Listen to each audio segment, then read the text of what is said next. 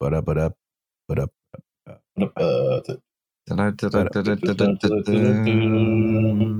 So on and so forth. The do means the podcast is going.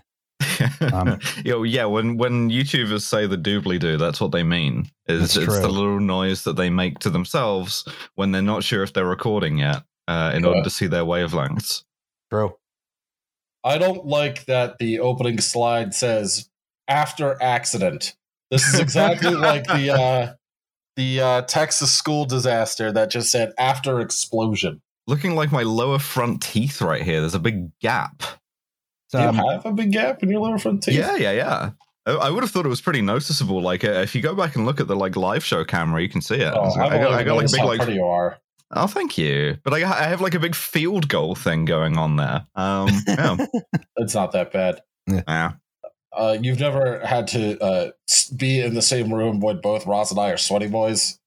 Oh, boy. Not to embarrass you, Roz, but like you and I are both big dudes and we smell pretty hideous when we're sweating. We do sweat a lot. Can you, the listener, like send some like nice soaps and fragrances, things of that nature to the P.O. box, please? Just so that when we do a live show together, like these guys will smell like, something. Lilacs. Yeah, exactly. I will say the best part of having a girlfriend, not the best part literally, but one of the great parts about dating Corinne is that she's like very gently like, oh, like you should take a shower. Yeah, have you considered washing your balls this year? Maybe. Hey, I shower regularly. Thank you. But it's also like she has all these smell good soaps and stuff. So I'll just be in the shower, like lathering myself up. I got that Dove sensitive skin. I'm just like, I am as lovely as a fresh picked daisy. Now smell my balls. Hello and welcome to Well, There's Your Problem. It's a podcast about balls and the washing thereof. I'm trying to get a sponsorship from that soap company, Manscaped or Manscaped. Mm-hmm. Yeah, where are you at, boys? Mm-hmm. Oh boy, it's a podcast about engineering disasters with slides. I'm Justin Rosniak. I'm the person who's talking right now. My pronouns are he and him. Okay, go. I am Alice Caldwell Kelly. I am the person who is talking now. My pronouns are she and her. You didn't say it. Yay, Liam. Yay, Liam. And with my my balls being all fresh and clean. Hi, I'm Liam Anderson. My pronouns are he and him. Yeah, we're going to start introducing after the pronoun check. We're going to start introducing a little ball smell check, so we tell you how what our balls smell like. We've recorded when I've been pretty sweaty.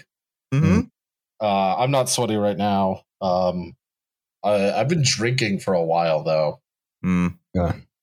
I just cracked my first beer of the day. Actually, this is like my fourth beer of the day, dude. All right. Oh! I found a new brand of Michelada. Not very good. So today we have lined up for you a classic. You fuckers have requested this quite a bit. Oh yeah, absolutely. And we are nothing but like obedient servants of you, the viewers. So yes, one of the canonical engineering disasters. What you see on the front here is apparently two high piers. But as a matter of fact, this used to be one continuous bridge. Uh-oh. And then crossing the Firth of Tay. We're in I have a home field advantage here because we're in Scotland. This is true. We had to finally get around to a Scottish engineering disaster. Mm-hmm. Have we done a Scottish one before? I don't think we ever have. I don't think so. I don't think It might so. be our first one. Wow. So today we're going to talk about the Tay Bridge disaster. But first, we have to do the goddamn news.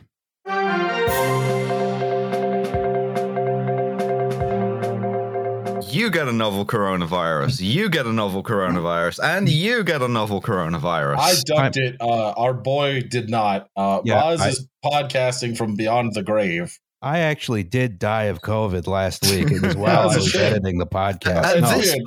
At this point in the game, you should started haunting me and said, "Please give me my stuff back." You should get an achievement, like a little like badge or something, if you have gone this far into the pandemic without getting COVID. And baby. Doubly so if you live in the United States of America, because man, you guys you're dropping the ball. I'll be honest with you. Sucking ass. Yeah, it's.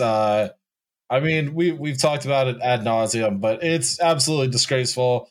I don't know. Make sure your bosses have a nice time, because that's what this 5 days or less quarantine is. If you are boosted, I know that the in most cases, from what anecdotally, just want to point that out. A lot of people are saying that it's not too bad if they're boosted and vaxxed. I have also seen people that have been boosted and vaxxed. That's like, I feel worse than I ever have in my entire life. Mm-hmm. So if you haven't, get vaxxed, get boosted, make sure that you're taking the necessary precautions. Make sure, again, that your family has a nice time. We are in the end times. Yeah, don't go out to Eric Adams's New Year's inauguration. Cyanide capsules are under your seats. What else we got? I have two things to say. Which are, number one, I edited the last episode during the second worst day I had COVID symptoms. Right. We're all very proud of you. Yes, everyone should be nice to me and thank me for my service. Well, also to the PO box, please send some various ball soaps, but also an order of linen. Number two is, I was just weirded out by the complete lack of action when these numbers started going up. Oh yeah, I mean, no, the pandemic's over, dude. Pandemic's over. If I were Joe Biden, I would have gone ahead. I mean, no, if I were Joe Biden, then I'd be Joe Biden. I wouldn't do anything. But if I were looking at some nice curtains, drooling a bit, absolutely. If I were president, I would have gone ahead and canceled Christmas and ordered NORAD to shoot down Santa. Just they should have done. It is a failure from the top. The Czechs did. The Czech army posted a video where they shot down Santa because, in the Czech tradition, presents are delivered by the infant baby Jesus. So they put out this PR video where they shoot down Santa with a surface-to-air missile. Nice. You gotta be strict about people violating your airspace. Absolutely. You can't be like the Swiss, where you have an air force that only has office hours. So anyway, my advice to all y'all is try to avoid getting COVID. It doesn't seem possible at the moment, unfortunately. You're gonna get it. Yeah. Do your best, and give it the old college try. That's all I can say. And I mean, the thing that like amuses me about this is Capitol now finally being like, oh, you wouldn't hit me. I'm just a little birthday boy. Where it's like, listen, you wouldn't stay off work for 10 days because you had the novel coronavirus, would you? Because if you did that, that would totally destroy the economy. And this caused pretty much every communist I know to begin looking at each other like the sickos meme. Yeah, I was about to say, I wonder how much this is like, we're trying to keep Starbucks open versus we're trying to keep the power plants running. Right. Well, yes, but don't worry about it. Just don't get COVID. If you do get COVID, go to work, and because it's important for you to keep the Starbucks running. Yeah, exactly. In other news, Tesla has recalled 475,000 cars, I want to say. Is that not about good? It's a good proportion. Yeah, that's about half the cars. Yeah, it's a good proportion of all the cars that they have sold. I mean, like, I'm thinking back to the people who got mad at us for making fun of Elon Musk because, he makes something, right? And it's like, they delivered 500,000 last year, for what it's worth. I make something. It's called a podcast. That's right. And we only have to recall. We recall very few of these. I haven't recalled any of them. We've recalled one that we don't talk about. Wait, why don't we talk about it? I don't remember that one. Was it the one where one of us said a slur? No. That's the one that was only slurs, actually. Yeah, the only slurs, the slur extravaganza. Yeah. Yeah. Said some really unkind things about each other's peoples. Well, that's your problem. The Balkans. It was a weird episode. Over time, repeated opening and closing of the trunk lid may cause excessive not a thing wear. You do every day or anything. No, of course not. May cause excessive wear to a cable that provides the rear view camera feed, says a safety recall report submitted by Tesla to the National Highway Traffic Safety Administration in the U.S. on 21st of December. That's right? Some really bad wiring. I was going to say there seem to be a lot of issues with these Tesla there's a lot of fit trunks. and finish issues. Yeah, certainly. No kidding. Well, it's another instance of this car sort of being built with California brain. You know, it seems to be like a common problem with these. You know, okay, so like one of the problems that Teslas have with their trunks, I forget which model this is, but the trunks, when they open, if you open it in the rain, all the water slides off the trunk lid into the trunk, right?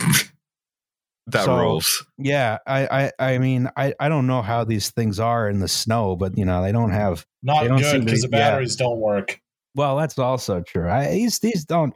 They're not all weather vehicles, is what I'm saying. No, when I was in California over the. I was in You remember the London Fire undisclosed episode? Location? Yeah, I was in California with my girlfriend and her family, and we saw obviously a just huge amount of Teslas. And I always thought, like, even in the Northeast where we don't really have winter anymore because of global climate change, I still wouldn't trust this on like a 15-degree day or like when it does eventually snow. Yeah, or if it rains. Another thing they don't really have in California. Well, I mean, right before this happened, Elon Musk sold a bunch of Tesla stock, something which should be, again, wildly illegal and is just not. So that's fun. I don't know how this would affect the value of the company, considering, number one, their stock value is tied to nothing. Number two, the company exists to sell tax credits. And cars are sort of, you know, a side business, right? Well, in this economy, we all have to have side hustles, right? This is true, yeah. Make your passion your job, Alice. Well, I did, and I end up having to talk about how my balls smell. Delightful, by the way, but still. I'll do my balls smell, actually. Waiting for an update here. We don't need to do this on air. Good Lord. That's Roz, I have shared many hotel rooms with you, and you have seen me do some pretty gross stuff. I am glad that this podcast is not presented in smell-o-vision. That's all I can say. All right. So we're going to New Orleans at some point together. Roz, you are going to have to smell my balls. No. Okay. That was the goddamn news. Well, let's talk about the Cray Cray Bridge. Okay, so I thought we'd start with some context. Oh, right? No. We love to start with context on the show, though. Yes. We love to learn. Yes, learning is good. So we got to talk about like expansion of railways in Victorian Britain, right? Oh, wow. Something called railway mania. Roz, isn't that just you on like a Tuesday, guy? Why is this guy to the right of the sign? Has he been buried up to the waist? Possibly. I mean, they put these railways up. They put these railways up pretty quick. He may have just been standing in the wrong place when the embankment went up. Like when cars, when they put new asphalt down and the cars just get like left in them. Yeah. Okay, so they invented capitalism in Britain, right? Yes. Sorry. Thanks for nothing, Alice. Sorry. Yeah. Sorry. And as such, it was a location of some, not the earliest, but certainly early speculative bubbles, right? Yeah, the South Sea Trading Company, Tulip Mania, things of this nature. Yes. Now, the Liverpool and Manchester Railway opened in 1830. It was the first intercity railway carrying passengers and goods, right? Before that, most railways had been like, you know, special single-purpose like tramways. There's one in Massachusetts that I think was just for like a quarry or something. Yeah, there's a bunch of like Welsh quarry tramways and stuff at this point. Yeah. So the business model here turned out to work pretty good, right? But people didn't really invest in it because the economy was in sort of a slump in the 1830s. By the 1840s, this was no longer the case. The Bank of England lowered rates, right? And so capital started searching for a return on investment, right? Best way to do it seemed to be railways, right? Yeah. Whereas now it's like various companies that do things as a joke. Yes. Like Bitcoin. Yeah, exactly. Yeah. Railways were sort of the Bitcoin of their era. Locomotive with a big bored ape on the front of it. Yes. Who's smoking for some reason. So railways in Britain were almost completely unregulated. They were often highly unprofitable, but everyone invested in them anyway, right? Not just rich people, but the sort of emerging middle class, right? Because they had retail investors. Yeah. They had access to like stock markets. There were a lot of newspapers now, so people could advertise their railway project really easily, right? Old school Robin Hood sorts, trust me, bro. Yeah, absolutely. Incorporating a railway and petitioning Parliament to authorize that railway was incredibly easy, right? So by the 1840s, tens of thousands of miles of railway were authorized by Parliament, right? And some of those miles were even built. Wow. Yeah. So a lot of these railways sort of went from, nowhere to nowhere, right? Some of them were clearly fraudulent schemes, and it was standard bubble, right? Are you suggesting there may have been some corruption in British political life at this time? No. It's perfectly legal for a member of Parliament to own stock in a railway company that they are authorizing via Act of Parliament. That's normal. Absolutely. And especially when you're like in a rotten borough that you've bought your seat and it has like 2 voters. Yeah, absolutely. Yeah, exactly. It has 2 voters and it's soon to have 45 railways. Yeah, it's called freedom of choice, Roz. Yes. So a few profitable lines survived, and we're going to talk about one of them in a bit, which was the North British Railway, right? Okay. Now, in order to build your railway, you need actual engineering works, right? Yeah, you need to bury that guy. Yeah, you need to bury the guy. You have to make your sacrifice, yes. Particularly, big fill. You might not want to fill. You might want a bridge. Is Big Phil the guy's name? Yeah, that's Big Phil. That's Big Phil. Big Phil, ironically buried in a big Phil. He's like the Wicker Man, you have to have a guy like sacrificed to the embankment for each railroad. Yeah, it's like building the Great Wall of China, where they buried the workers in the wall.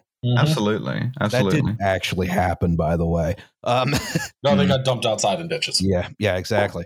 So this is so they had to build bridges, right?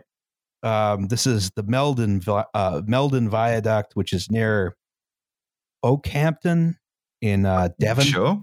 Yeah. Friend of the show. Yes. So in the United States, for like big railroad engineering works, the material of choice was either stone or wood, right? Wood was the more economical option because there was a lot of it around. We had already cut down all of our wood to make ships in like the fucking God knows when. For the dark of the New Forest. It was not just ships. It was also charcoal for ironworking, right? Yeah. So yeah, Britain was almost clear cut. So your choices for bridges were either stone or iron, with iron being the more economical choice, right? So this results in an explosion in like new bridge designs, right? Bridges that scan gaps that people previously thought unbridgeable, and they all had some similar qualities, right? A lot of them were very, very lightweight. Go back and listen to our very first episode, The Silver Bridge. Yes. And these certainly lightweight by modern standards, because foundries didn't have the capability of like rolling really large girders like we have today. Most structural elements had to be sort of small, spindly little things, right? I-beams and stuff. Yeah, not even I-beams. We couldn't really. An I-beam would be composed of like a plate and like 4 L sections. Do not like and that. They'd all be riveted together. So you have lots of trussing. You have lots of small elements joined together rather than one big column, right? Everything. You had some some pros to this, which were, all this was very easy to manufacture, and it could be put together by just some guys rather than needing a big crane, right? But look at this as you're assembling a bridge. Just guys being lads. Yes. And then you all have scurvy and die. That's right. That's right. But it's also very, very labor intensive, right? And it was complicated. Mm-hmm. You also have, you need lots and lots of rivets. That's your other thing. You don't have welding at this point. Are we doing hot rivets that they just fling at each other still? Yeah. But it's still going on. Being a riveter is good work if you can get it. And you have fairly primitive engineering calculations for determining like the loads on a structure, right? And you don't necessarily know how, the structure is going to be loaded. You don't have ideas about, calculating for wind loads or earthquake loads, stuff like that, right? Yeah, no, it's just vibes instead. Pretty much. It's largely vibes. Love to calculate my load with a vibe, if you will. Very big factor, vibes up till the 1860s, really. It's like, you know what? It feels good to me. Build it. Mm-hmm. Yep. It's just like listening to like putting your ear to the iron and being like, tell me your secrets. Sounds good to me. Mm-hmm. Now, one popular sort of structure or structural element in the Victorian era in Britain was something called the lattice girder, right? So that's like this section up here, right? Uh-huh. This is the Bennerley Viaduct, which is near Nottingham over the River Erewash. Stupid country. That's not a real name. Yeah. I say this is someone from Pennsylvania. Mm-hmm. So the lattice girder, right, rather than a conventional truss, right, which, maybe you would have just these triangles here, right? Those are bad triangles. Or maybe it would be cross braced like this with vertical sections, right? There's lots of different forms of trusses. The lattice girder instead has lots and lots of diagonal sections. They're all very small, and there's a whole lot of them, and they're sort of interwoven in a lattice. Right? It's redundancy. What's not to like? Department of Redundancy Department. Yes, exactly. Yeah, and you have there's some pros to this design, which it uses a lot less material than a bigger truss, right? It's easier to fabricate the pieces, because it's just a lot of bars with holes drilled in them, right? Again, some guys can just put it up. No, that's for the bridge, the Super Lagaria bridge. Those are speed holes, Roz. Yeah, and those are pros back in the Victorian era. Today it would be very, very expensive to do this. Much cheaper to just roll a big girder, right? Gotcha. But back then, labor was cheap and material was expensive, right? And they couldn't really fabricate a really large girder. So this lightweight, complicated structure was the way to go, right? And it's a good design. There's still a whole bunch of them around. But there's also a whole bunch of them which are no longer around, which we'll get to. And some of your later lattice trusses were built with thicker members and a single lattice rather than many interlaced ones. So you just had the X's, and we'll see that in a second, right? Now, another piece of context here is metallurgy at the time, right? So in the Victorian era, particularly in the earlier parts. Oh, yes, plague. Yeah. Getting COVID back to back consecutively. Yeah. Every time we record, you get infected COVID with novel coronavirus. Yeah. Double secret COVID. Double secret reverse backflip novel coronavirus. Yeah. Yes. So in the Victorian era, a lot of these iron forges, they weren't like massive, ironworks or steel mills. They're sort of smaller operations, right? And the products varied in quality, right? Makes sense. So today, you gotta trust Jim's Forge. Yeah. Yes. No, it's Jeff with a G. Inexcusable. So today we use terms like wrought iron and cast iron to describe basically the same thing. It's all mostly ornamental ironwork when it's talked about today.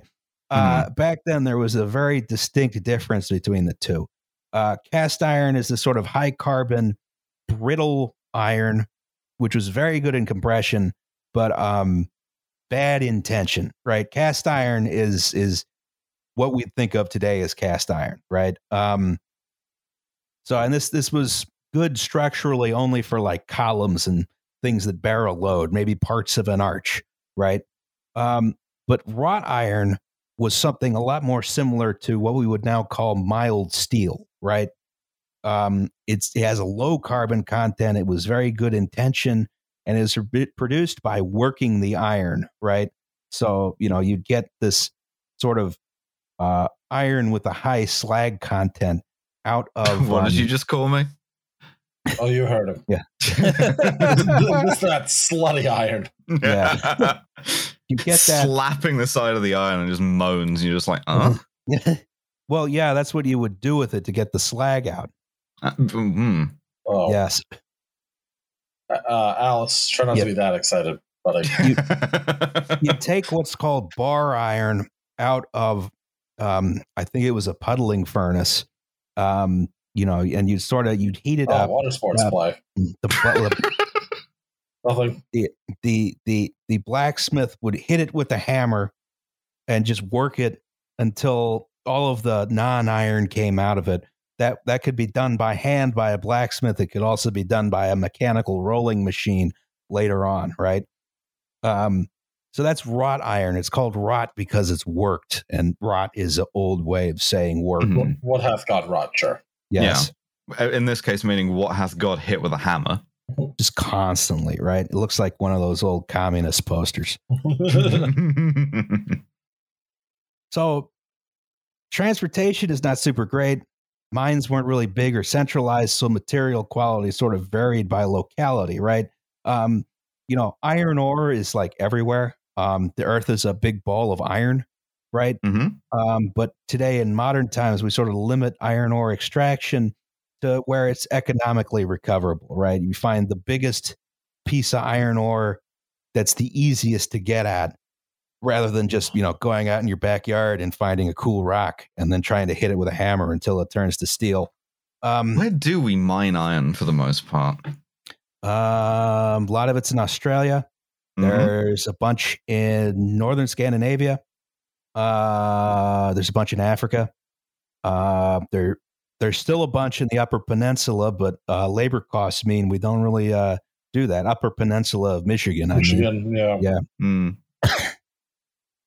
I don't know exactly where else. That's just what I know offhand. It's more than I knew offhand, Ross. Yeah. So, also the fact that so much American steelmaking has moved overseas means, you lose the transport cost efficiency of pulling iron out of the Upper Peninsula and then just shipping it to, Chicago or to be turned into steel, Chicago or Cleveland. There's still the Gary Works is still in operation, but that's like the only integrated mill on the Great Lakes, I think. Integrated meaning they turn steel into steel from iron ore as opposed to turning steel into steel. So anyway, back in the day, you could dig up iron from any old place, and people did that, right? And then they smelted it, right? So that means there's some pretty wide differences in quality depending on where iron was mined and smelted, just owing to different compositions of ores, different local techniques. And there's no consolidation in the industry. There's not necessarily widely accepted best practices. You're on your own, right? Mm-hmm. If you're selecting metals, theoretically you could tour the country and try and find the best, quality iron out there. More likely, there's one guy who does the work, and you just trust that guy and hope he's not a moron. Mm-hmm. He's probably a moron. So it's impossible to find good metal unless you really know what you're doing. Now, let's look at a guy who knows what he's doing. This is Sir Thomas Bush. Okay. Terrific name. Yeah. Great. He wasn't a sir at the time. We'll get to this. Just plain old Thomas Bush. Thomas Bush. Do you think guys like in the Victorian era, when people still got knighted pretty regularly, were like, man, I really got to work in my field because my name just doesn't sound right without a sir in front of it? I mean, yeah, you definitely need the sir for this guy. Yeah, it really needs to, like, yeah, it doesn't come into its own. Like, there's some names where I feel like you just need a title in front of them, otherwise it just doesn't work. You need to be like a doctor or something, and this is one of them. So he is, a sort of typical Victorian railway engineer. He's also inventor of the Ro-Ro ferry.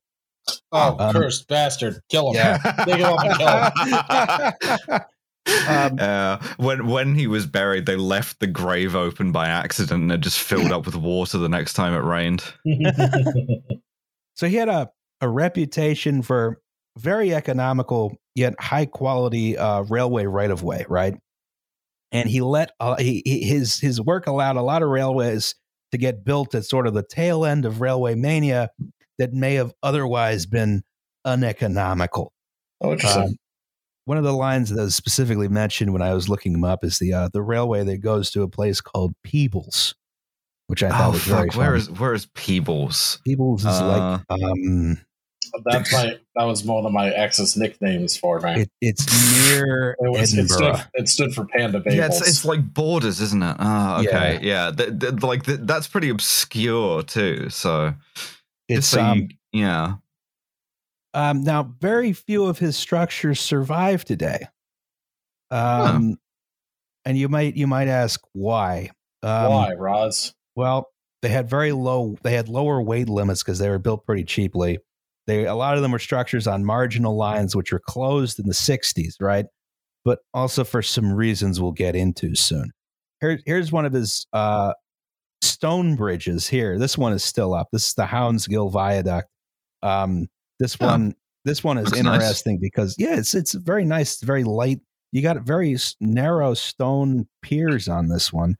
And what's interesting is the reason he's able to keep them so narrow is that below ground, there's actually another set of arches, inverted arches that spread the load out into the ground. Oh, that's clever. That is genius. Okay, so this guy, he's a land of contrast because he does something that smart, but then he also invents the roll-on, roll-off ferry. Yeah. I'm sorry, was this design sort of a mass-produced one, or is this just... This is a one-off. Okay. Yeah. It's beginner's luck. Yeah. Let's talk about a railway that used his designs pretty extensively. Oh, here's Peebles on the map right here, by the way. Oh, okay. Peebles is also a store. That's very helpful. At least in central Pennsylvania.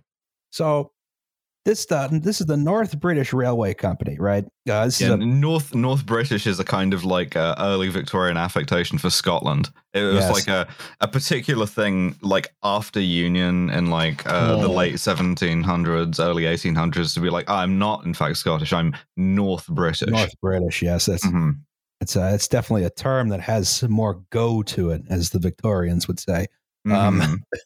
So now, this is a pre-Grouping Act railway, right? The Grouping Act was in 1922, I want to say, that consolidated all the entire British railway network into 4 private companies, which people may be more familiar with: the London Midland and Scotland, the London and Northeastern Railway, the Great Western Railway, and the other one. The other one. Yeah, I forget what the other one is. Not sure. All right, so I'm not super familiar with any of the pre-grouping railways, so bear with me here if I screw some stuff up. There's a billion of them too. As we have heard, there have been so many of them that just like were invented as various like tax avoidance schemes. Yeah. So the North British Railway was headquartered in Edinburgh, right? And it was authorized by Act of Parliament 1844 to build from Edinburgh to a place called Berwick, now Berwick on Tweed. think you would say Berwick, but yeah. Okay. It's a town that's like half in England, half in Scotland. Right. Yes.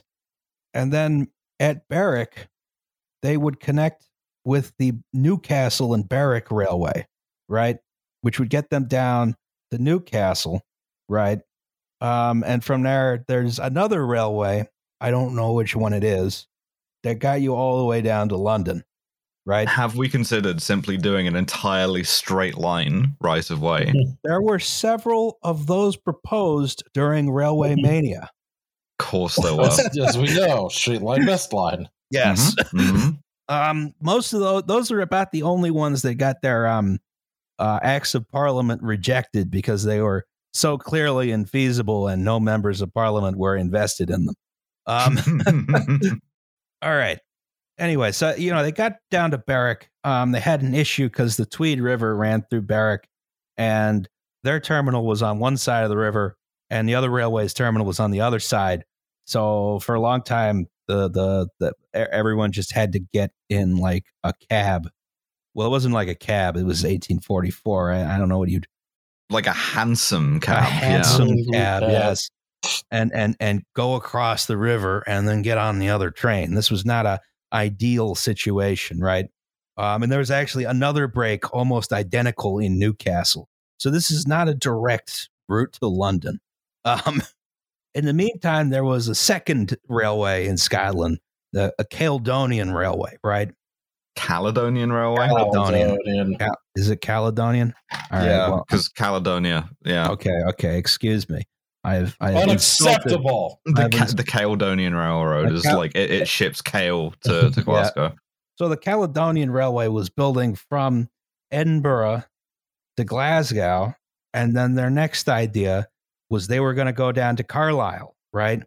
Because if they go down to Carlisle, they can connect to the London and Northwestern Railway with a direct track connection, and then they can have a direct train all the way to London, right? Yeah, that plus everyone wants to go to Carlisle. That's been like the abiding sort of impulse in British railway building is, you want to go to Carlisle, right? Yeah, you got to go to Carlisle. Yeah.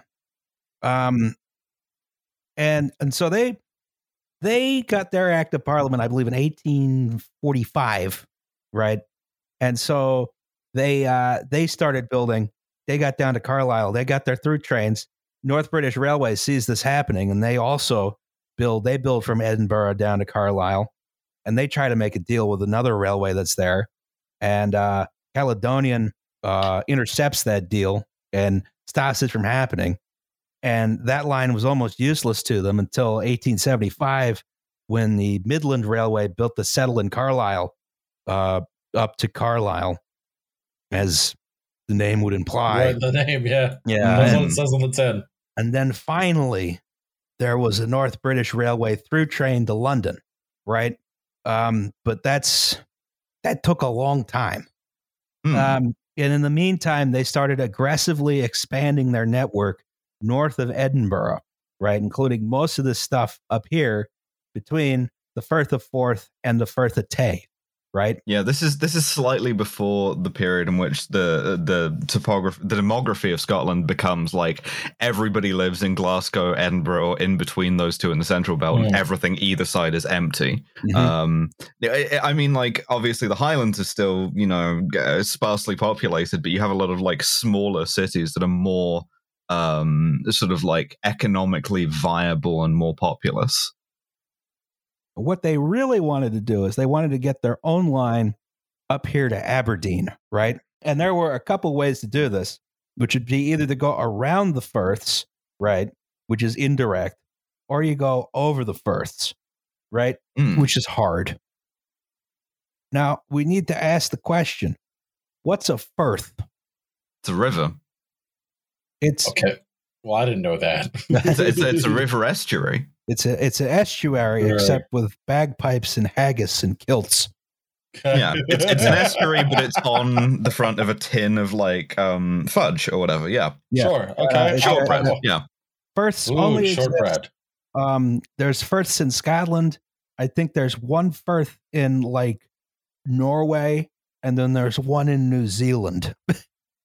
Yep. Absolutely. Yeah.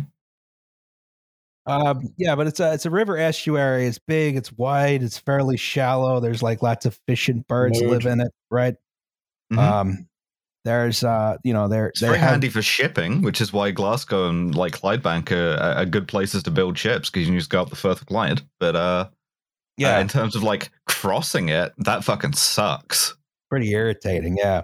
A lot of times they have some pretty high winds, because Scotland has that sort of, windy climate, Yep. It do be fucking windy up here. I will say that. So the North British Railway had a few options in its early days, which either go upstream and cross at Perth, right, for the Firth of Tay, right, which is one option they did fairly early on as they built up to Perth, not Australia. This is Perth, Scotland. Another part was to cross at a wider point near where more people lived, right? In this case, near Dundee, right? This is where Thomas Bush gets involved, right? He designs the first ro-ro ferry to take trains across the Firth. Here's a wood cutting of it here, right? Horrifying. No, thank you. This one's actually... sooner die. Don't like that. This one's actually on the Forth and not the Firth of Forth and not the Firth of Tay, right? But there was a rail ferry at both locations. Just throw me in the safe. I'm good. Yeah, just swim. The main thing going on here is rather than taking the goods off the train cars and putting them on the boat, or taking the passengers off the train cars and putting them on the boat, Thomas Bush designed this movable bridge which could hook directly onto the boat, and then you could take the train cars and just roll them onto the boat, right? And then the boat goes to a similar thing on the other side of the river, and you roll everything off again. So this is much faster than, transloading all of the goods and passengers. It's still pretty slow, though, because you got to break the train into sections in order for it to fit on the boat, right? Sure. Yeah. So a better solution was a bridge, right? And by the 1870s, it seemed technically possible. So the North British Railway decides to go for it. And thus we get the Tay Bridge, right? Sure. So they had very curvy. I like this. There's actually very just imaginatively named too. One curve, right? And then the rest of it is straight. I really like these really spindly trusses here. Like that. It looks rickety, and I say that in like it's for a primarily like vibes based engineering situation. The vibes here atrocious. I believe in that region they call it shugly. Yes, it looks shugly. Absolutely. You don't know the half of it. All right, so it was necessary to cross the Firth of Tay for the North British Railway to have the most direct route to Aberdeen. At the same time, they were also considering replacing the rail ferry over the Forth with a bridge. They commissioned Thomas Bush to do both of them, right? They chose a site just west of the town of Dundee, right? This is looking south from the town of Dundee, to be for what was going to be the longest bridge in the world. Right. Cursed by man's hubris. I'm sensing some hubris cursing. Just under 2 miles long. They start. Yeah. So they start building in 1871, and problems start to arise very quickly. Of course. So, as is traditional. Yeah. Is this going to be some Sagrada Familia shit or? So, Bush chose a design based on lattice trusses, right? There would be these sort of shorter sections here with lattice trusses underneath the rail, right? Where the bridge was lower and it had more piers. And then where the bridge had to be higher to keep the navigation channel clear, it would be a through truss. The train would go through the truss, right? And that was, those were longer and stronger sections, right? Sure. So there were trial borings performed to determine where the bedrock was, right, to figure out how to build the bridge. And it indicated early on that the bedrock is pretty shallow here. It's going to be real easy to, just build some nice brick piers, right? And it'd be easy to build a whole bunch of them, right? I noticed that these do not look like brick piers, however. Yes, that turns out to be because the borings were all wrong. Uh-oh. What they thought was scientists once again fucking up. Yes. What they thought was bedrock turned out to be like a thin layer of gravel. Oh. Yeah. Okay. We found a single rock. Therefore, it's bedrock. Yeah. So they had to lighten up the bridge a whole lot. So the bridge Super Lagaria, yes. Yes. So the bridge goes from having stone piers to having cast iron piers. This is something Thomas Bush had done several times before in other parts of Britain. It wasn't like impossible or like a crazy idea, right? Sure. But he does try some innovative new methods to keep costs down, right? Okay. Uh-oh. So Bush goes for this hexagonal design, right, for the piers at the high girders, right? Those are the ones that are going to be relevant today. Okay. So it's hexagonal, which there's cross bracing at each face. There's some cross bracing that makes a square in the middle. Notably, there's no cross bracing all the way across. That doesn't exist. And yeah, there's 6 columns per pier. They're anchored into the first 2 courses of masonry in that pier by big hold down bolts, they were called, right? And the pier itself was built in a caisson that was sunken into the river until it reached quote unquote bedrock. It's actually the gravel. Until it reached gravel. Gravel. Bed gravel. Yeah. Bush thought it would work. And in fairness, all those piers are still there. So I guess it did.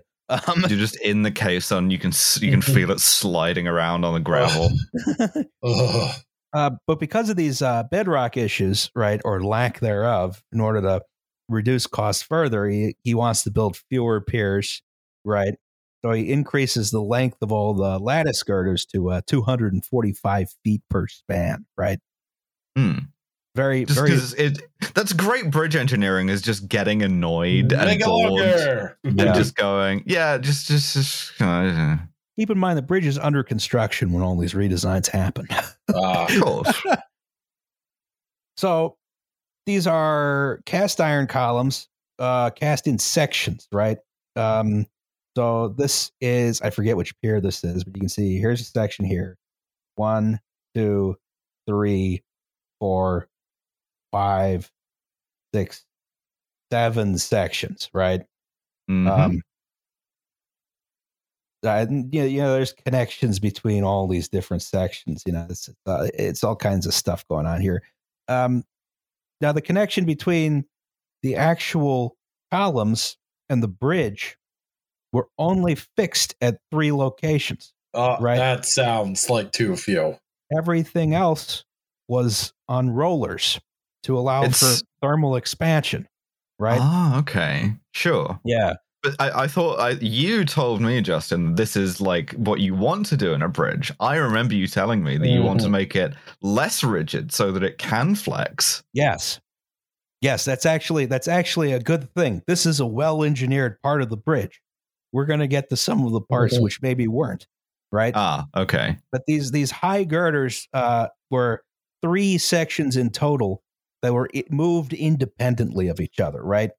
Another notable part is that one of them had a significant downward grade towards Dundee, right? The bridge was mostly level, but then started to slope downwards towards Dundee. Now, so once they had settled on the design of the bridge, the foundry, which was in Cardiff, I believe, went bankrupt. Oh, good. Perfect. Yeah, Jeff Steele has gone out of business. Jeff's foundry has finally bitten the dust. R.I.P. So this work was then instead contracted out to Hopkins Gilkes and Company, right? Oh, they sound stupid country. And they had a high quality locomotive and iron works in Middlesbrough. And they had also previously worked with Bush, right? Yeah, Hopkins, Gilk, and Bush. Yes. A normal set of names for a normal country. I think Bush also had some kind of financial interest in the company. Oh, it's all on the up and up, baby. Yeah. Well, instead of using their foundry at Middlesbrough, they instead decided to use a different foundry in Warmont, right? Warmont being the south end of the bridge, right? Nice and easy to transport stuff. Yeah, transport costs, baby. Sure. They're working with different local labor now, right? But they kept all their iron suppliers, right? And the Warmont iron workers didn't like that, right? They complained about what they referred to as Cleveland iron, right? Cleveland here is the area around Middlesbrough. It's not Cleveland, Ohio. So, but they were like, why do we have to use all this shitty Cleveland iron? Yeah, spiritually the same. Yeah, instead of good Scotch metal, right?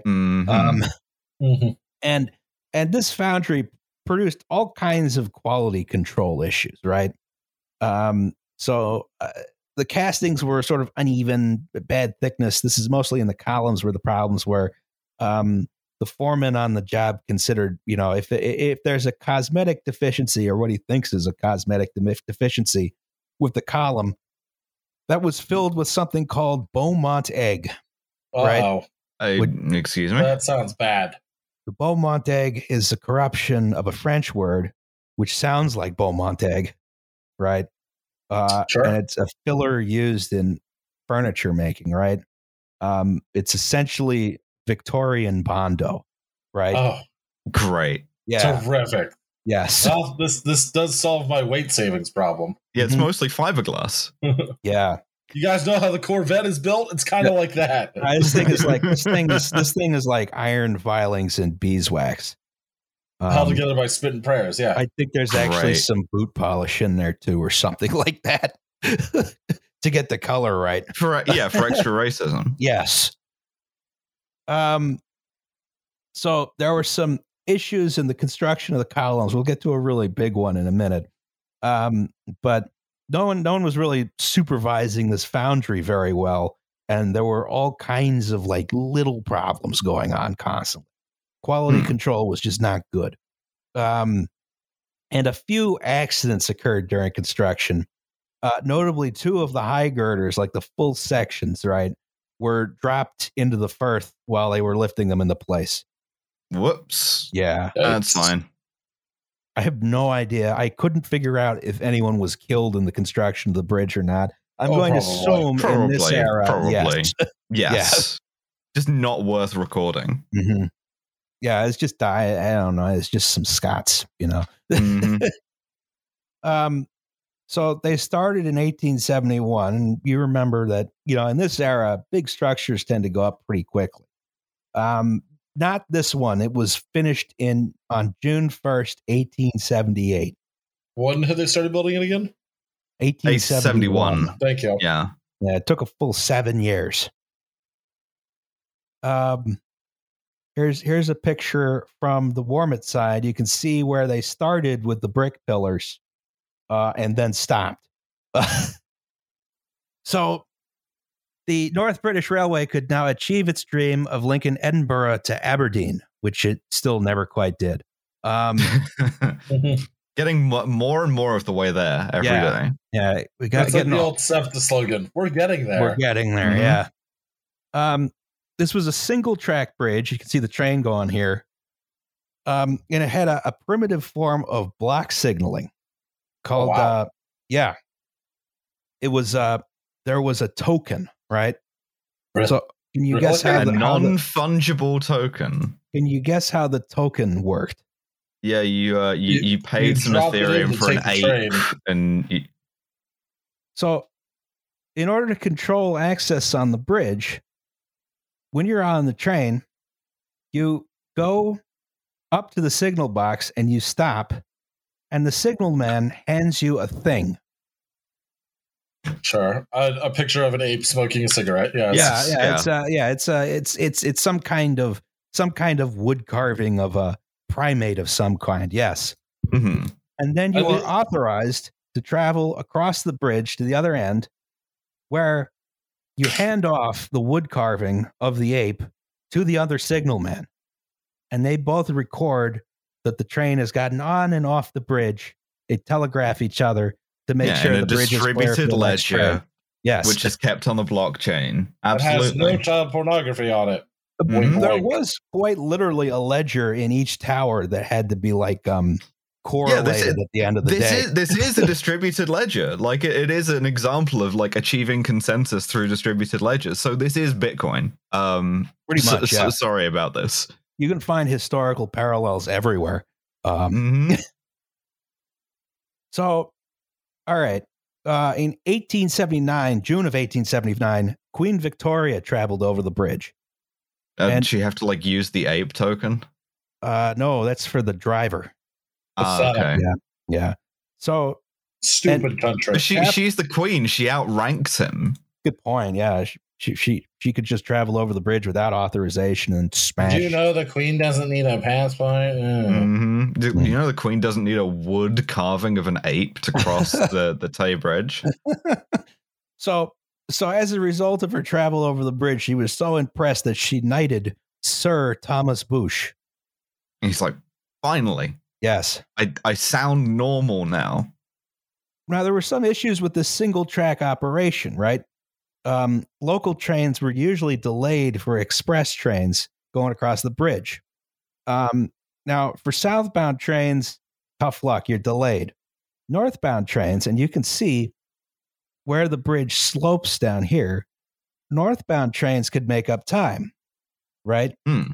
Because they would go at they would after being delayed, they would then go down the bridge, pick up as much speed as possible, and then use the gradient to get even more speed coming into Dundee, and then just stop at the last minute. Right? Awesome. Yeah, everyone loved speeding on this thing. I love speeding. Yeah. Speeding rules. I don't think there was an actual speed limit on the bridge. Why would you need one? Who cares? There was a recommendation by one of the inspectors on the bridge to limit trains to 25 miles an hour. A lot of times they did 40 or 50 miles an hour. I was going to ask, what was the top speed of a train in 1878 or so? It's hard to say. Yeah, not in regular operation, but like that was my question. In regular operation, you were probably hitting on a well-maintained, like the upper end of expresses. I would imagine we're doing maybe 60 or 70. Oh wow! Okay. But one of the things that when they went that fast on the bridge, there was a noticeable vibration in it, right? Yeah, women got pregnant and their uteruses fell out. Mm-hmm. People like asphyxiated from the lack of oxygen. Absolutely. Yes. All the stuff that we were warned about with railroads going too fast. Yeah, and I think there were some measurements taken by an inspector from, I want to say, the Board of Trade while a train crossed its speed that showed the bridge was swaying about 2 inches if the train went too fast. I think it was them who recommended the speed limit, which was not adopted. A little bit of a shugle. It's a little bit shugly. It's fine. Yeah, it's not a big deal. Just a little bit. It's just a little bit.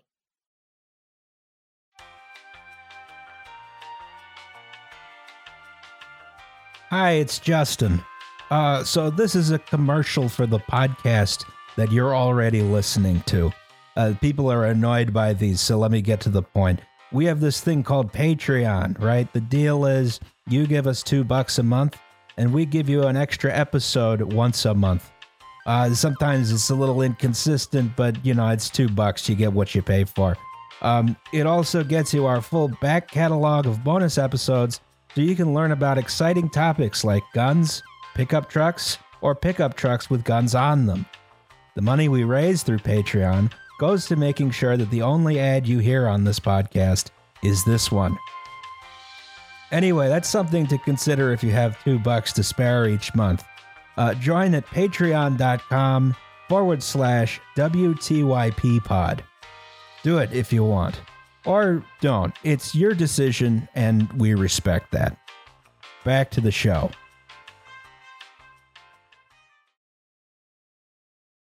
December 28th, 1879. No. Everybody's coming home from Christmas. You're in that weird dead zone between Christmas and New Year. Yes. And you're going to go over the Shugley Bridge. Yes. So a huge windstorm hit Scotland, right? The sustained wind speeds of 71 miles an hour were recorded in Glasgow. Faster than the train. Surely a good sign. A train from God, Burnt Island, fuck, I don't know, Burniston. It's a train from the south, Friendsville, slowed to pick up the token at the south end of the bridge. It was 7:13 p.m. There were two guys in the signal box, right? There's the signal man, and then he just had his friend there for some reason. I don't know. They were hanging out, right? Just vibes. You could just do that back then. Yeah. True, yeah. The concept of like no unauthorized last name and Ben McElmore. Yeah, exactly. The concept of no unauthorized personnel had not been invented yet, and it was a better time for it. Scotland, I love you. I've never had a bad time in your beautiful country. There's a very pretty girl at the World of Whiskey shop with you know what? It's fine. You move on.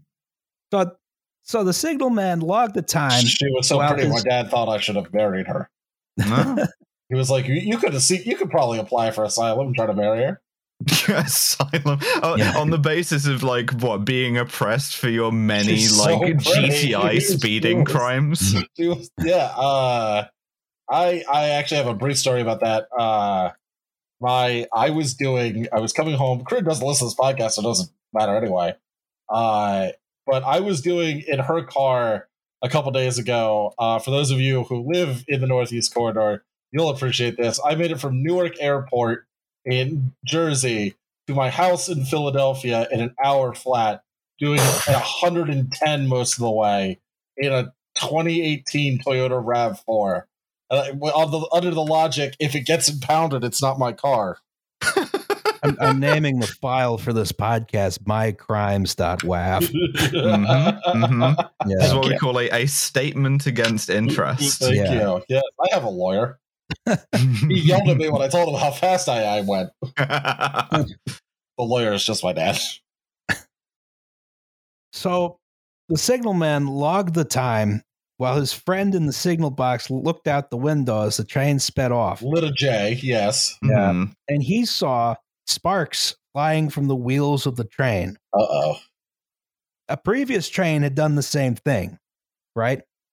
The signalman didn't believe him. Like, hey, you're fucked in the head. The signalman was at this point tending to the fire in the signal box. Both of these guys are drunk off their ass anyway. Almost certainly.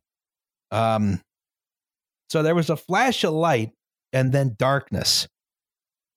Right? The taillights of the train disappeared.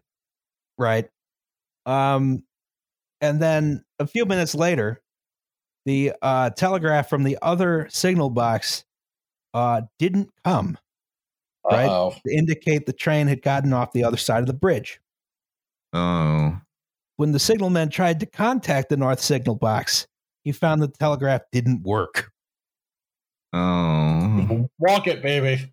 Yeah. And it's at night, it's cold, there's a howling like gale going. You've got to entertain your friend. Yeah, it's a horror story, yeah. And it's Scotland, so it's already been night for like 5 hours at this point. In December? No, absolutely, yeah. So what had happened was all of the high girders had fallen into the river with the train on it, right? That's not what you want to happen. Not ideal. No. Weight savings, baby. You know, they telegraphed for help. People showed up in like steam launches and crap pretty quickly, right? But the recovery efforts didn't turn up anything, right? All 59 passengers and crew were killed.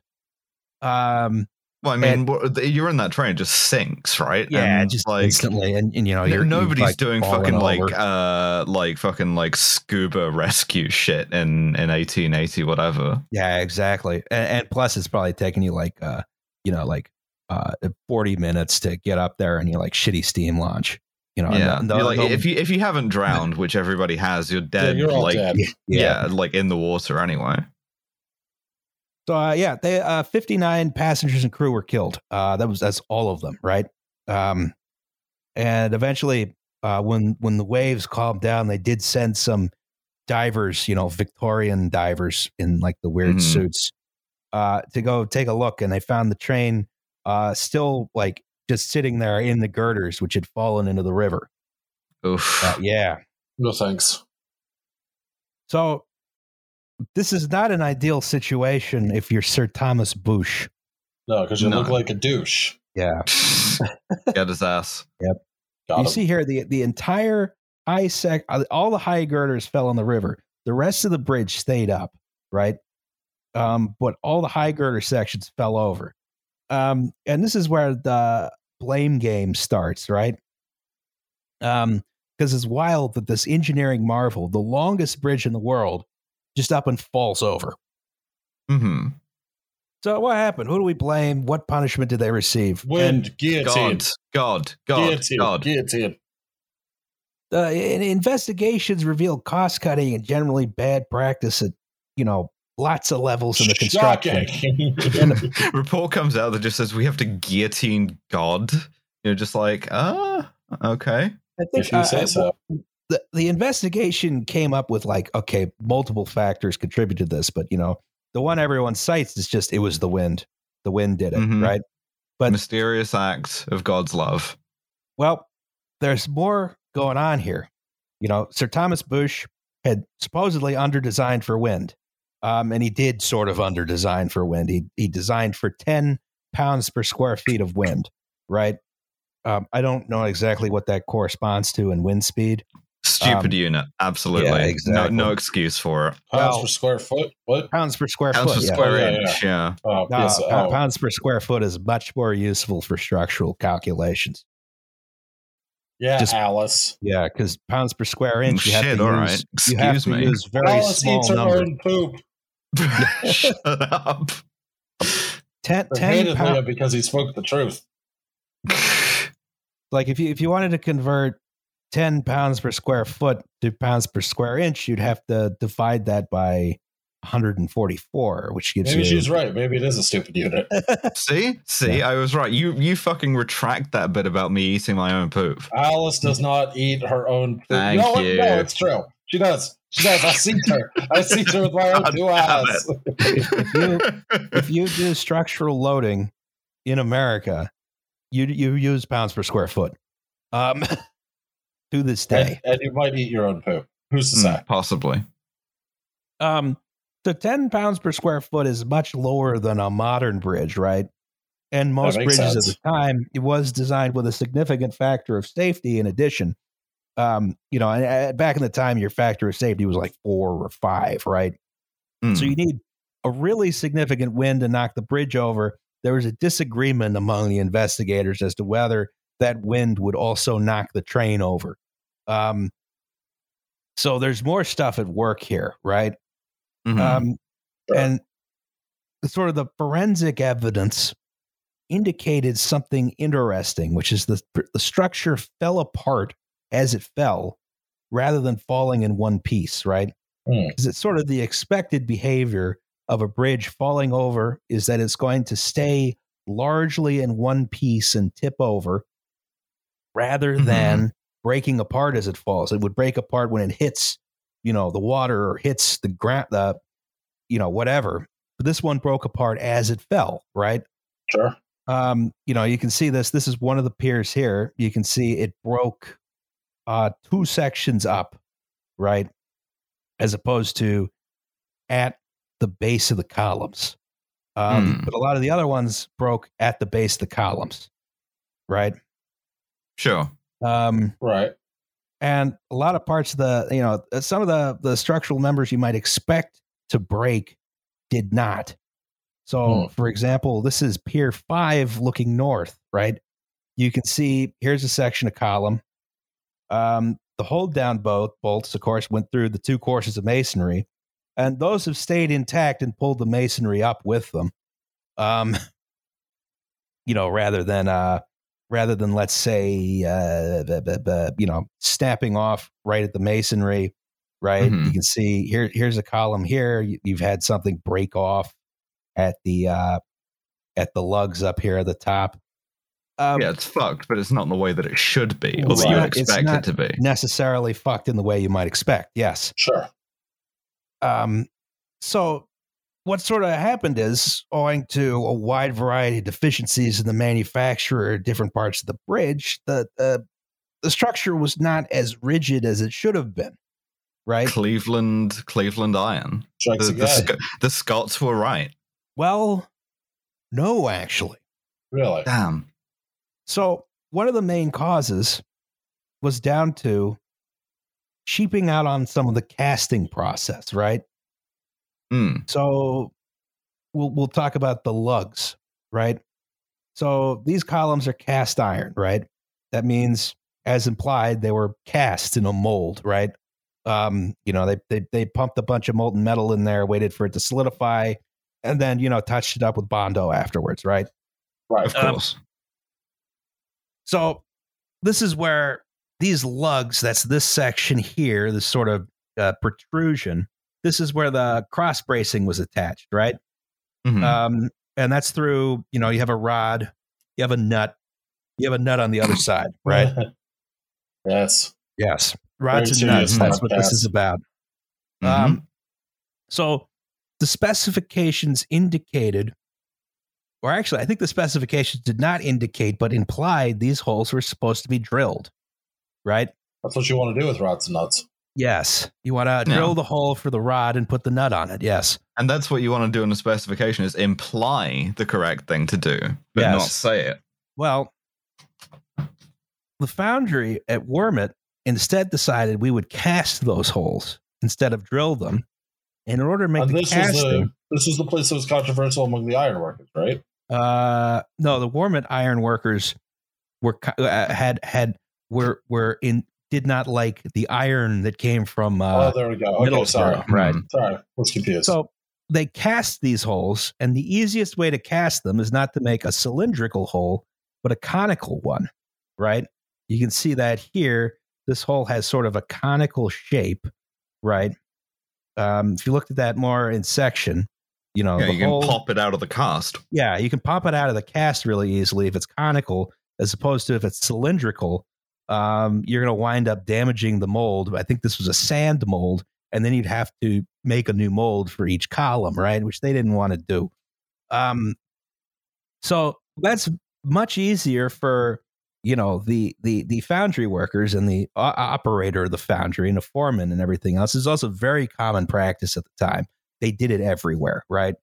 And you had to really, really, sort of stand over these people's shoulders and make sure they didn't do it.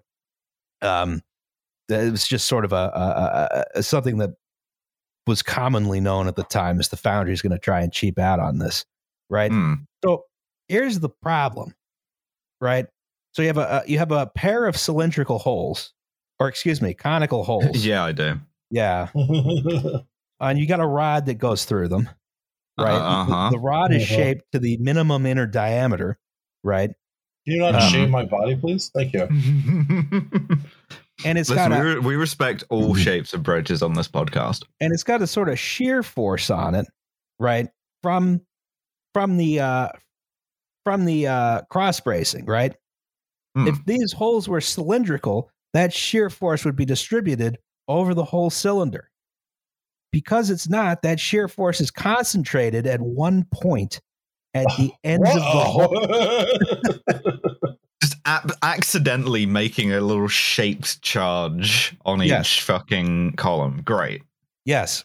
So this was the case with every single hole in the bridge. At least on the columns. Right? Now, they also did another thing. To ease construction of the bridge, rather than use a rod that was the full diameter of the hole, they used one slightly smaller. What? But how is it fixed in there then? Tension.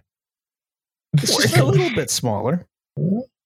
it's a little bit. We're not talking hot dog down a hallway here. We're just to make it easier and quicker to put together, right? Now, this did allow a little bit more flexibility in the bridge, and not the good kind either, right? Because rather than having a whole structure that bends, we have sort of a bunch of cast iron parts clanking into each other. And this was used throughout the entire structure, including, I believe, where the two column sections met each other. There was like a flange. The flange had bolts in it, right, or rods, and these are also conical holes on each end, right? You had this whole a whole situation here, so to speak, where there were just stress concentrations everywhere in the bridge, owing to cheaping out at the foundry, right? And improper supervision. Now, after the bridge collapsed, they pulled out some of the lugs that had remained intact, and the inquiry tested them. And 4 out of the 14 they tested failed at lower than specified loadings, right? Mm-hmm. Right. So, big fuck up on the foundry's part, right? Yeah, obviously. But you might think, okay, Bush is off the hook, right? No, because it's his job to make sure the foundry doesn't fuck up. Yeah, he has to kick the laborers up the arse because he's the guy in the top hat. Sure, absolutely. Yeah, he's the guy in the top hat. He's supposed to make sure, but also he wrote bad specifications, and he's also using this sort of experimental design. Some of the investigators thought, well, this bridge seems a little under designed to start out with, right? That's number one.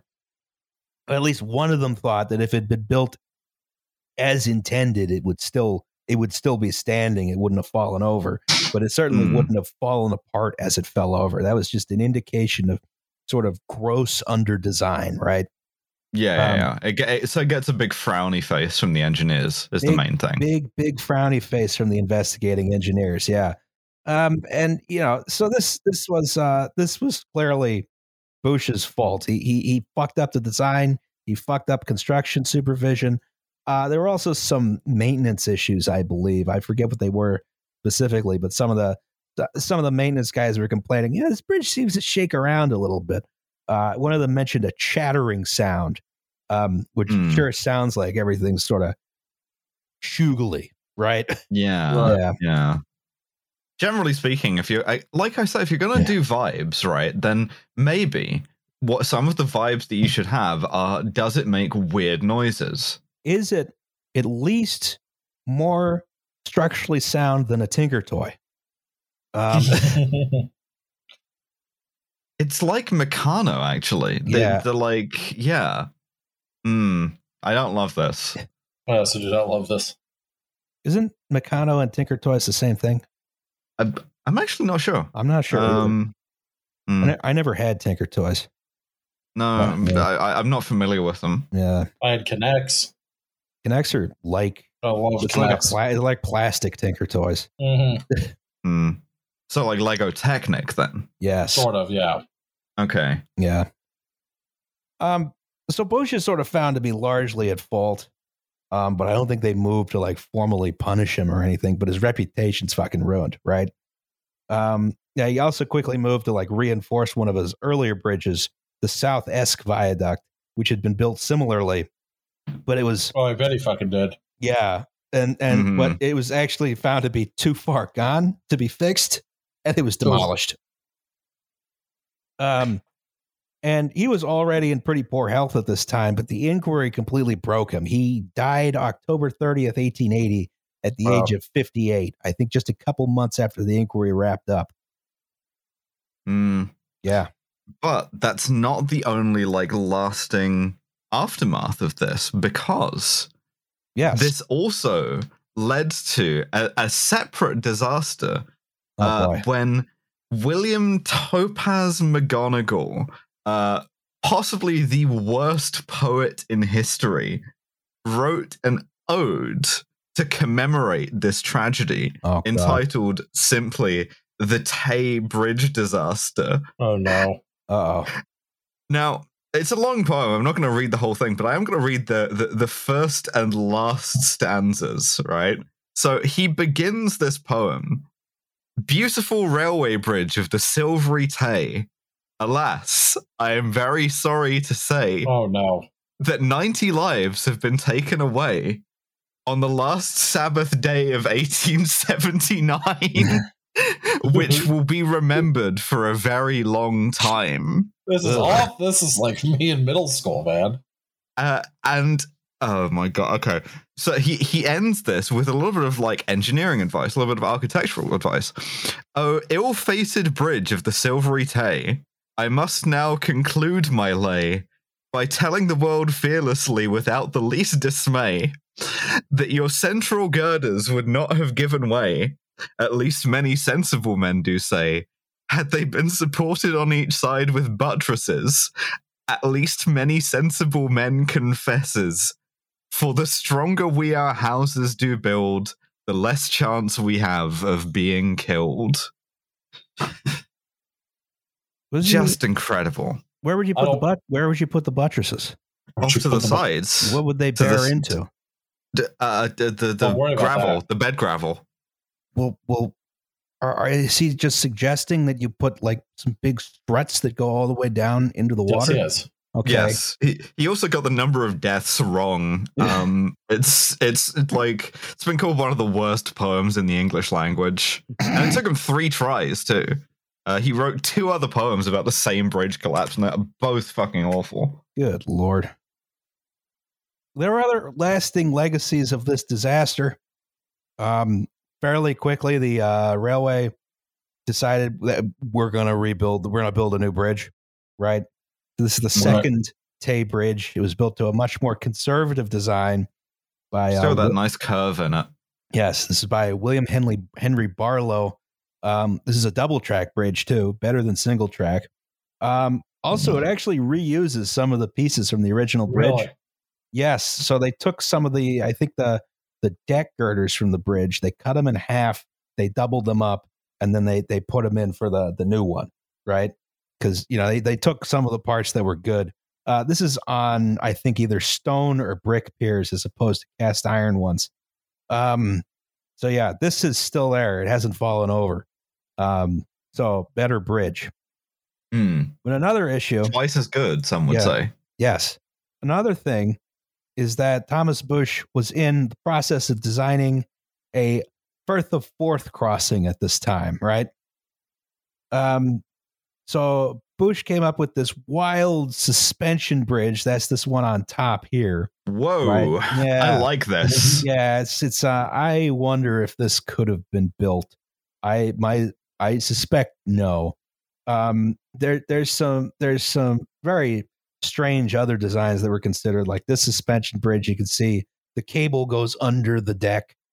One with chains. Just really trying some weird shit here. Yeah, trying some, which I appreciate.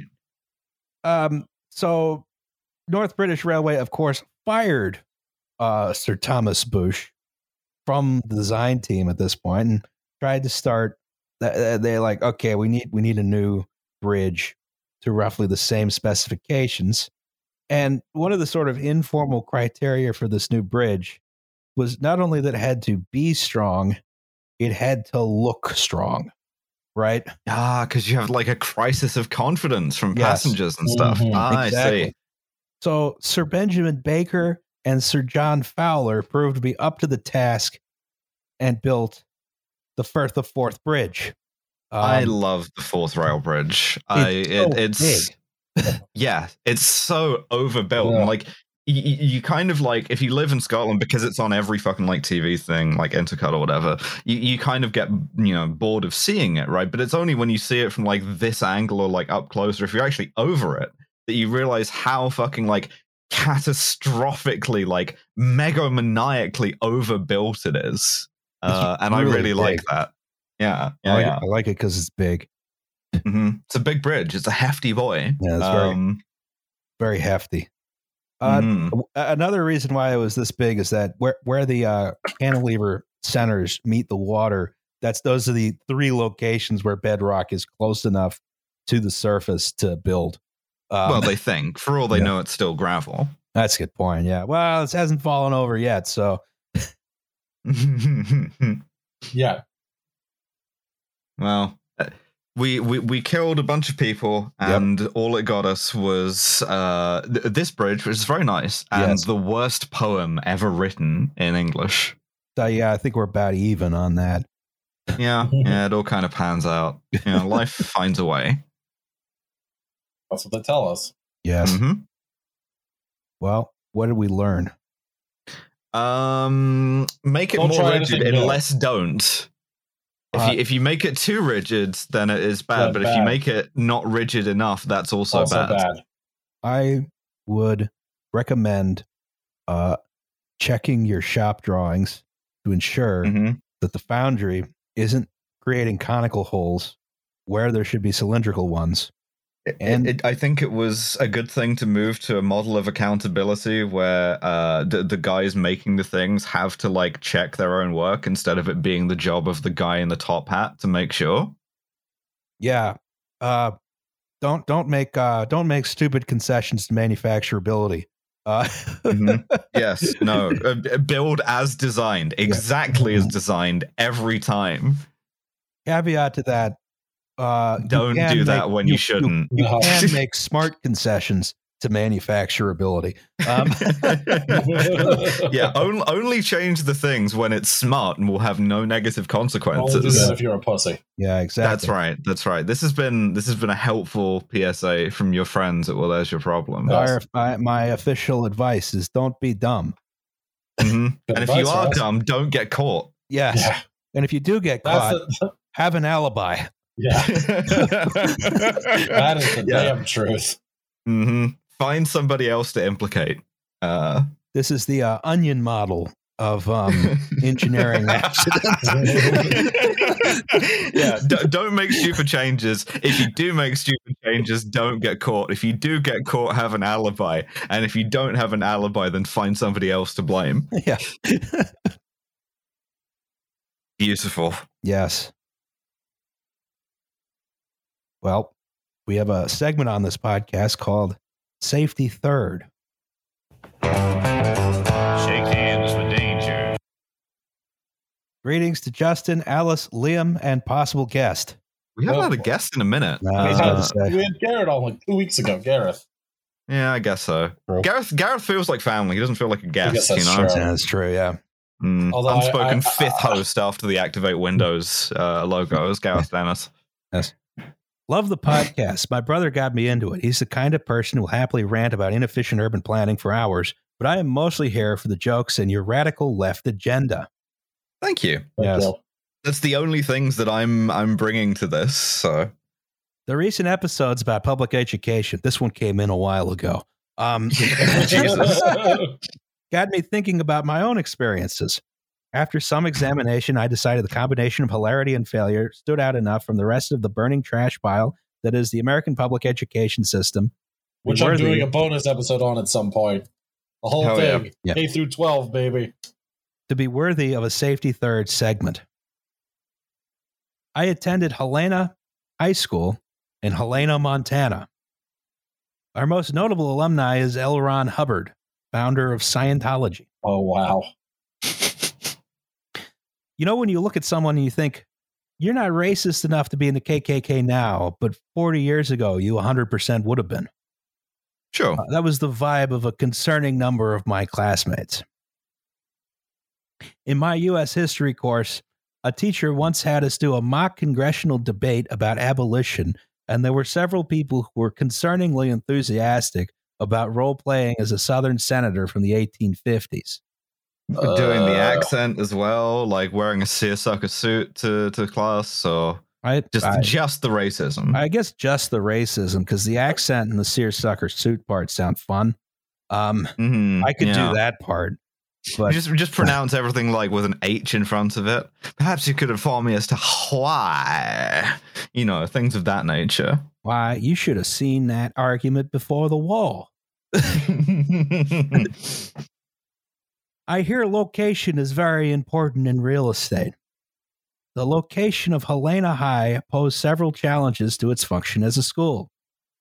First off, running along the east side of the school is the busiest road in town, which isn't a highway. The roads on all other sides of the school are limited to school zone speed limits of 15 miles an hour, but this road is not. Its speed limit is 30 miles an hour, with people frequently breaking 40. 40 sounds like a lower boundary to me, I gotta say. Yeah. That's probably an 80 mile an hour road. Liam in the RAV4. Yeah. Yeah, buddy. It's not my car. I don't care if it gets impounded. As you might imagine, this led to kids being hit by cars on a semi-regular basis. Not me, not Liam. I have an alibi. Another issue facing the school is the fact that it was built in what could be argued as a swamp. The school is at a base of a hill with a set of stairs leading down to the main entrance. As you might know, water likes to run downhill, and the lowest point is in the school gym. These two... It's called a swimming lesson, you know. These two facts meant that the gym could flood very easily, which it did. The storage basement of the gym flooded due to simple snowmelt every year I was there. We've accidentally done the bit of the Colosseum where they reenact naval battles. Yeah. That would be a fun gym class, actually. All right. I did that for physics. We had to build cardboard canoes. Dodgeball, but you're on a trireme. I'm thinking, I'd be like, in the little scooters with the casters, that they had. Now imagine that, but it's like tiny triremes. That'd be fun. Yeah, that'd be pretty fun. Yeah. There would be a massive ventilation tube running out of the gym into the parking lot. We'd have to jump over it as we were doing things during gym class. One year, a water main broke, and the school had to be shut down for a couple days. They worked quickly to clear the school so classes could resume, but one side of the lawn became a literal swamp for the rest of the year. The biggest disaster Helena High School suffered in my time there was a fire. The fire itself wasn't too bad, but there was severe smoke and water damage. The repairs ended up costing an estimated $3 million. Here's a picture of one of the hallways after the fire. Yeah, I was about to ask if this was like what had happened here. Yeah. The cause of the fire in this case was arson. Cool. 3 13-year-old middle school students broke in at night while drunk and started a fire in a janitor's closet. Classic 13-year-old activity. I gotta say, these kids had a fuller childhood than I did. Yeah. They then entered a classroom and lit all the posters on fire. One of the night janitors eventually noticed the smoke and called the fire department, who arrived and put out the fire. The young arsonists were caught by the cops attempting to flee the scene. Should have had an alibi. You should have had an alibi. Yeah. No, I was starting another fire. Not this one. The disaster was caused by outside actors, so we can't really blame it on the administration. You can, however, blame them for how they handled the aftermath. School was canceled for a whole 2 days after the fire. After that, we were right back to class. Most of the math and English classrooms were damaged, so the classes had to be moved. English was held mainly in the library, which worked out all right. The math classes, however, were held at the nearby community college, which was across the West Street, not the super dangerous one, thankfully. But you still had dozens of students crossing the street twice every hour to get to and from classes.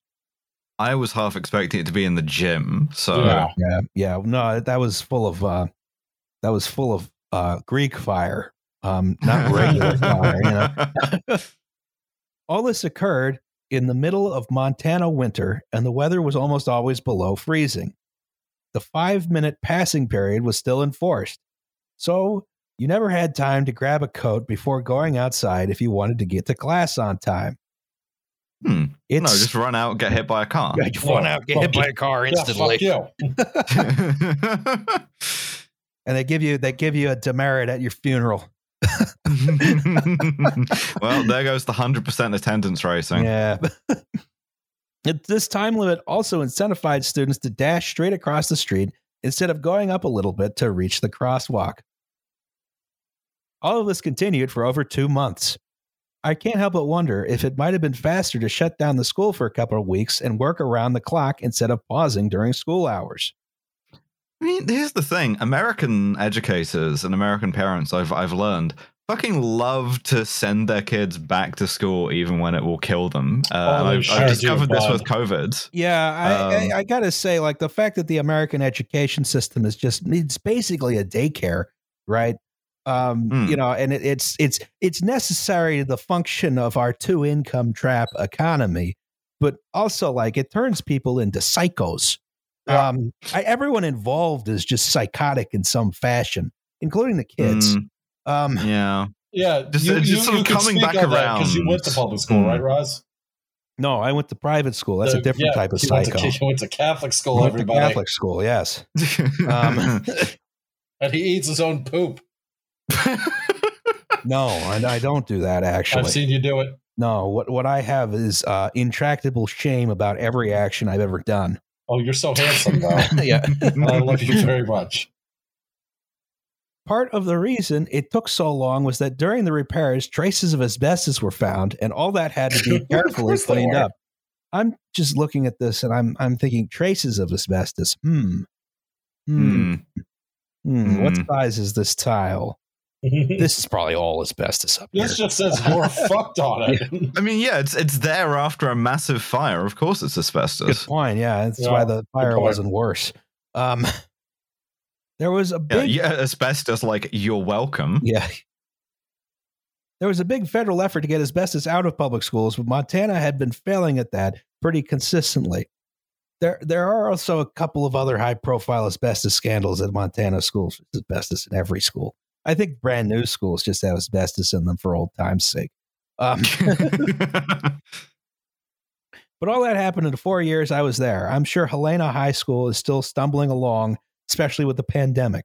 Maybe our public schools could do with a tad more funding. And asbestos. Yes. Hope you had fun reading this. Have a nice day. Oh, thank you so much. Sorry about your mesothelioma. Yes. Yeah, you're dead already, actually. Yeah, well. Sorry. If you or a loved one have died from mesothelioma. Let's wrap this bitch up. I'm so fucking hungry. All right. That was Safety Third. Shake hands with danger. Our next episode is on the Boston molasses disaster. Does anybody have any commercials before we go? Listen to Kill James Bond. Listen to Lions Led by Donkeys. Listen to 10,000 Losses. Watch Franklin. Yeah. Listen to the Trash Future. To send some ball cosmetics to the PO box. Yeah. Happy New Year. Depending on when this comes out. Question mark. Yes. Good luck to you. Yes. Good luck, future listeners.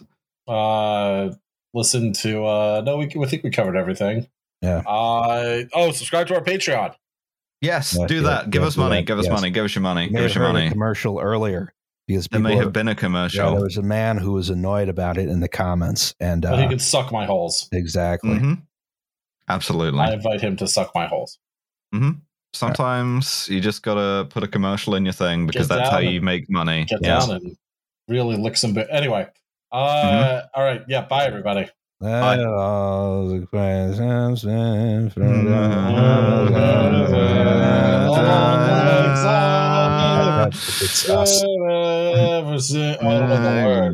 It's Scottish.